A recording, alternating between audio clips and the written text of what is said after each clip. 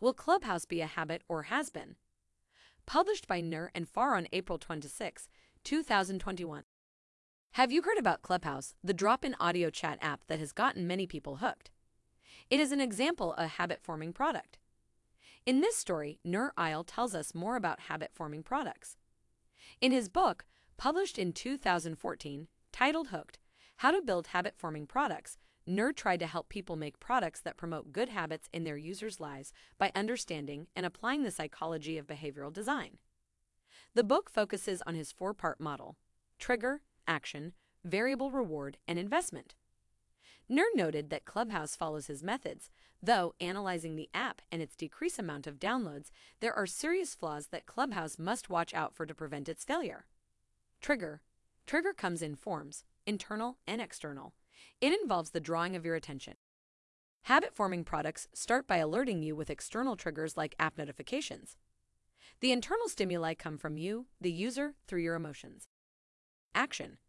For Clubhouse, that is to follow the conversation. The Clubhouse makes it easy to take habitual action. As soon as you open the app, the home screen shows you what's happening right now.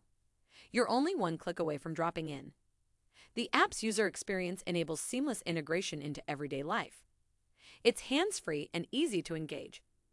Notwithstanding, the app must ensure there are always enough interesting conversations happening around the clock. If the user can't depend on the app to entertain them at any time, all the time, they'll find another service that will. Variable rewards. Variable rewards are what push the user's engagement with the app. On Clubhouse, this involves the compensation of the hunt. And to keep hunting for information, you need to keep scrolling. And that's why users scroll and scroll, searching for that variable reward. The Clubhouse also uses rewards of the tribe that includes validation that comes from other people. It enables you to be part of a community, a virtual online community. Will Clubhouse be able to keep offering the variable rewards? That's one big question they need to ask themselves if they want to last. Lastly, investment. User involvement includes inviting or following other members, sharing your preferences and interests, or customizing the app usage experience. On Clubhouse, you select your interests and the kind of topics you'd like to join in on.